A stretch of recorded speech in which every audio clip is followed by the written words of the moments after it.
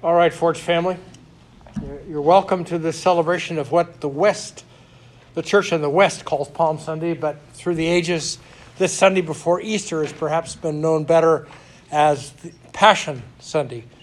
It commemorates the triumphal entry of Jesus into Jerusalem on the first day of the week prior to Passover. And a whole bunch of the resources I read said, oh, that's AD 32. Well, it could be. But that would put it exactly 173,880 days from the time of Daniel's prophecy about the entry of Jesus coming into Jerusalem and the cutting off of Messiah, which followed later that week. All four of the gospel narratives reflect on this event kind of in their own words and their own thoughts, what they saw, what they wrote down, or what they heard firsthand. And we know that much of Luke's gospel was related to him by Mary, the mother of Jesus. So it's highly probable that she was there. So today I'm going to be in and out of Mark 11 and Luke 19. Let's pray. Father God, who is fully interactive with human history, we would lift up your name as this account of the entry into Jerusalem is told. Lord, we want to be spontaneous. If there's something that rises in us, Lord, this isn't rehearsed. There's no call and response here. It's just whatever, Lord, you're moving in our hearts, we want to be responsive to. We're grateful for prophecy fulfilled and for that which is to come. We would be those who make the ways plain for Jesus to come into our state, our cities and towns, Lord, into our families and neighborhoods, and to our extended families, and also to the lost. In Jesus' name, amen. So in the pre-dawn gray light in Bethany, Jesus and his disciples start rolling out of their robes, getting on their feet. The day has begun. They're preparing for something. They stayed in the compound in the house of Martha and Mary and Lazarus. And possibly there were bowls of hummus and fresh pita being passed around for breakfast at that point. They were preparing themselves to try and hit the top of the Mount of Olives just as the sun shot over the top of that and struck the gold-plated parts of the temple and would flash back. Jesus had already dispatched one of his followers to go and collect the colt of a donkey, the foal, a little, not mature yet, never trained, never ridden before donkey. And when that donkey arrived, those who'd been in Sabbath school remembered that 670 years before, Zechariah wrote this down. Rejoice greatly, O daughter of Zion. Shout, O daughter of Jerusalem. Behold, your king is coming to you. He is just and having salvation, lowly and riding on a donkey, a colt, the foal of a donkey. Unquote. So those who recognize that, their hearts would have leapt with joy. It's like, this is happening. It's today. This little band of Jesus and his followers, they sort of hit the top of that ridge, the Mount of Olives, and the sun hits that temple, and there's this rise inside of them. This year in Jerusalem for Passover. Because all over Judaism, there was that phrase that said, next year in Jerusalem for Passover. Now, it's present reality for them. And so they start moving down the slope of the Mount of Olives toward the Kidron Valley, where this little seasonal creek ran through. Jewish historians tell us that there were some 2,500,000 people had flooded into Jerusalem for Passover that week. Traditionally, there were places around the outside of the walls of Jerusalem where people who came from Palestine, north, south, east, west, or from the regions around, or from other nations, they would bed down. It wasn't quite camping out, but they would bed down for the night around the walls. And the people of Galilee were known to have be found at those Passover celebrations in the south part of the Garden of Gethsemane. It was out there. That was their space. And as he arrives close to them, there's a murmur. There's a recognition. Now, the Jews who came from Galilee were the simple, unsophisticated, not highly educated parts of that nation. In contrast to them were the sophisticated, educated, wealthy people who lived in the city. And the people who lived in the city looked at the Galileans as the bubbas of that day. You know, the ones who just sort of made life happen a day at a time. Okay? And it was these wealthy city dwellers. And they were also the ones who were politically positioned in the city. Okay? Religion for them, spirituality for those wealthy ones was pretty much a thin veneer. Because wealth and politics were their gods. The Galileans really had nothing to lose. The city dwellers and the religious leaders, they were always on the lookout to protect their streams of income, their store of wealth, and this profitable balance that they had going on between the Roman army garrison, praetor, Pilate, present in the city, and the things that the Jews wanted to do, and they figured out a profitable way to do that between them. So as Jesus rode the donkey down through the Galilean encampment, people began to spontaneously lay their prayer shawls and robes on the path that Jesus was riding over. A murmur of awe and praise began to rise, and it rose and it rose, and it became a mighty shout. You know, there was a total disruption of the normal passage through, and people inside the city heard it, and they wanted to know what was going on. The Passion Translation translates what they were shouting, and it said it was a loud outburst of ecstatic joy over the mighty wonders of power that they had witnessed. Jesus had spent most of his 3 years of ministry in Galilee, and they had seen it, they'd felt it, they'd experienced it. They could say, oh, I know that one over there, she was healed. He had his foot straightened, and on amongst those in that encampment. As this exultant crowd passed down toward the Kidron, the creek bed, other gospel writers say that the crowd would pick up, cut off branches, green branches, palm branches, palm fronds. One of the gospel writers said that there was straw that was spread out in front of Jesus for the donkey to ride over. And they took off their robes, and they took off their prayer shawls, and they spread those on the road as well. Now, praise of God was most often lifted in the temple courts. Now, this morning I read Psalm 127. That was what a psalm of ascents.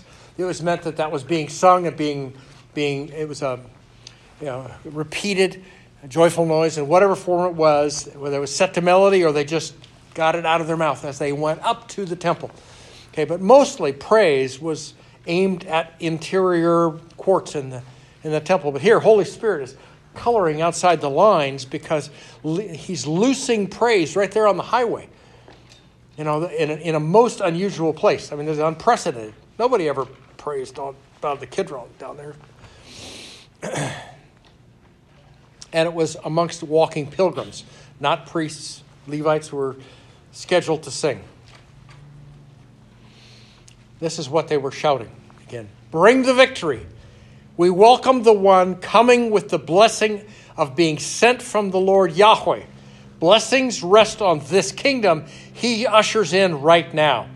The kingdom of David. Bring us the victory in the highest realms of heaven. That was a now thing. That was their expectations. So as this mob closed on the walls of Jerusalem, they were met with a pulse of humanity who'd heard the hubbub and the shouts that came pushing out through the gate. And the unanimous praise and joy got mingled, got sort of tangled up with those who were going, what is this?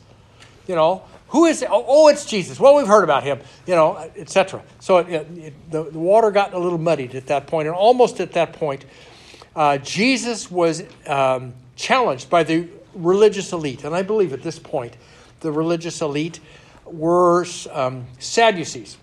Pharisees were concerned for all the careful keeping of the micro points of the law. Sadducees, number one, they didn't believe in resurrection. They didn't believe in an afterlife. And they were the politicians. They were the ones who would have been most frequently in the hall with Pilate, sort of negotiating and renegotiating and smoothing things over.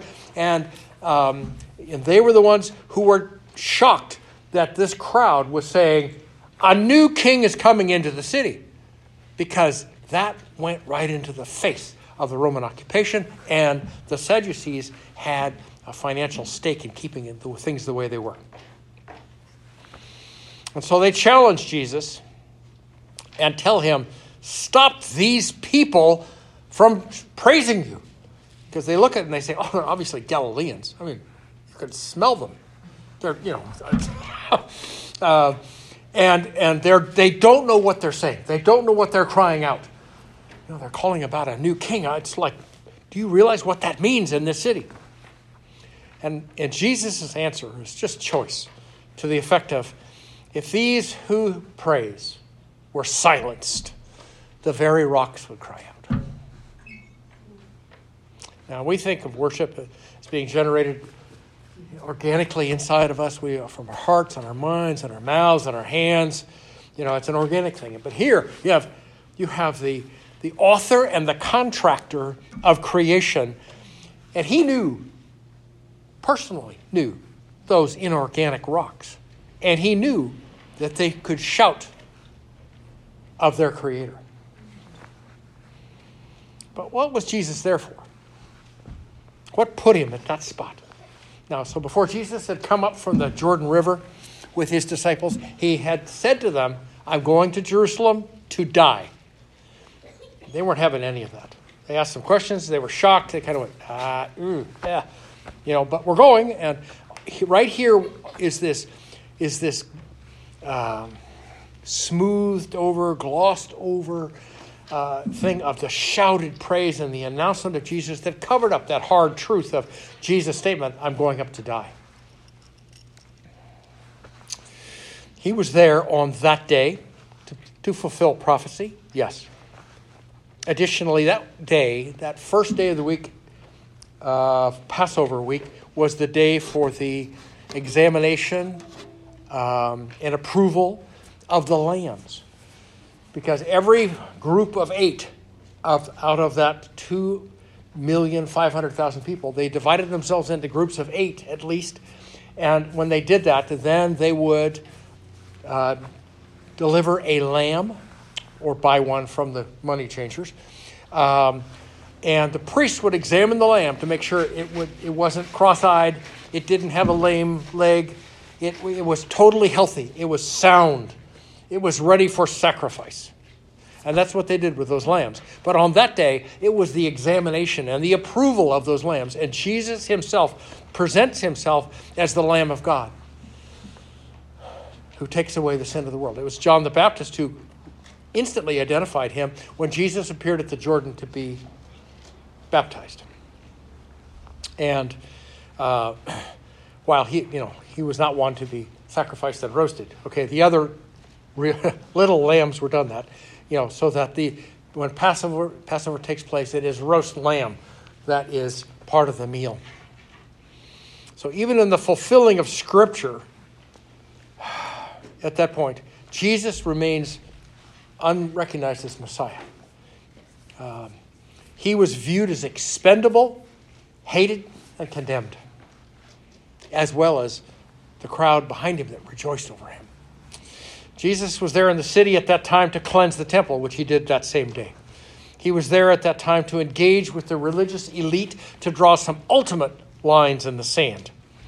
He was there in Jerusalem to utter his last parables. He was there to celebrate Passover with his disciples. And in so doing, he would break that unleavened flatbread and drink the cups of remembrance. He said, this is the last time I do this on the land of the living until you're with me again. But his point of that was to turn to his disciples and say, you do this in remembrance of me.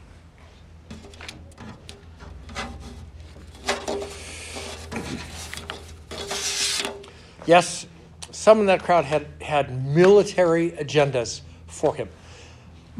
The zealots had been fighting guerrilla-style, ambush-style warfare with the Romans for decades. And they saw this opportunity to crown Jesus as king and anoint him as general in the wars of deliverance of Israel. But Jesus rode the tiny donkey, not the war charger, to announce his presence. The Romans, they ignored him. There were so many of these charismatic.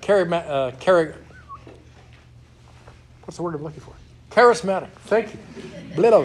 There were so many of these charismatic teachers and leaders that would rise and fall in Palestine that they went, oh, here comes another one. I mean, it meant nothing to them. They were there to keep the peace. The Pharisees and the Sadducees sought to silence him and used betrayal to do that. So, Forge family, let's just take a moment to ponder the two cries of the crowd. One is, Hosanna. Save now, Lord. Hosanna in the mouth of the followers of Jesus. And on the other side, you've got crucify him in the mouth of the religious leaders. So don't we all have seasons of praise and thanks, and we're at peace, and then along comes a season where what's happening to us hurts and what we long for doesn't happen, and we get grumpy with the Lord. We just get hurt or sorrowful or angry at him. I do. Okay? I believe that's common to us. Until we grow out of it. Okay? We do not give thanks for the good things that he does, and then we swiftly forget them. We do give thanks to him for the things that he does. We're so thankful today, thankful for children. Thank you for parents. But then we sort of go, oh, this marriage is hard, or parenting children is hard. So we start out well, but then we sort of walk away from it a little bit. Okay?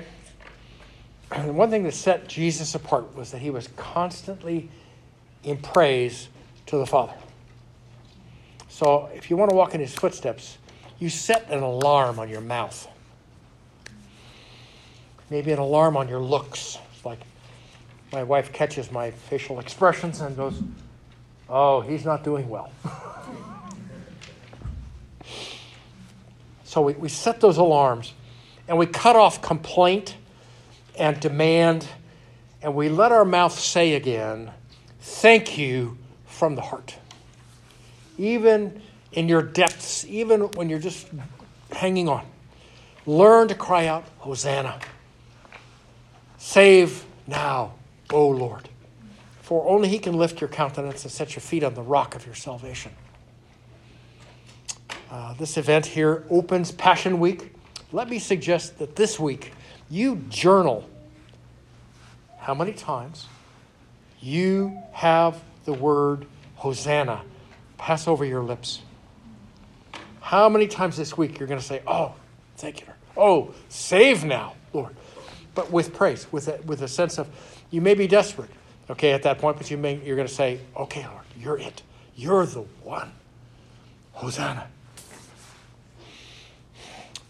His name will be on your lips regardless whether you're down or you're up. It is Hosanna this week.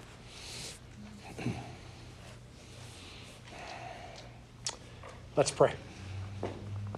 God of the rocks that could and would cry out, we want to be ahead of them in our praise. Thank you, Lord, for a look into the life of Messiah as he comes to present himself to the priests. with his presence and his courage within us. Prepare us for the moments, Lord, when we present ourselves before the lost. Because of that cry, Hosanna, we have much to give thanks for today and when you use us to extend your kingdom. In Jesus' name, amen.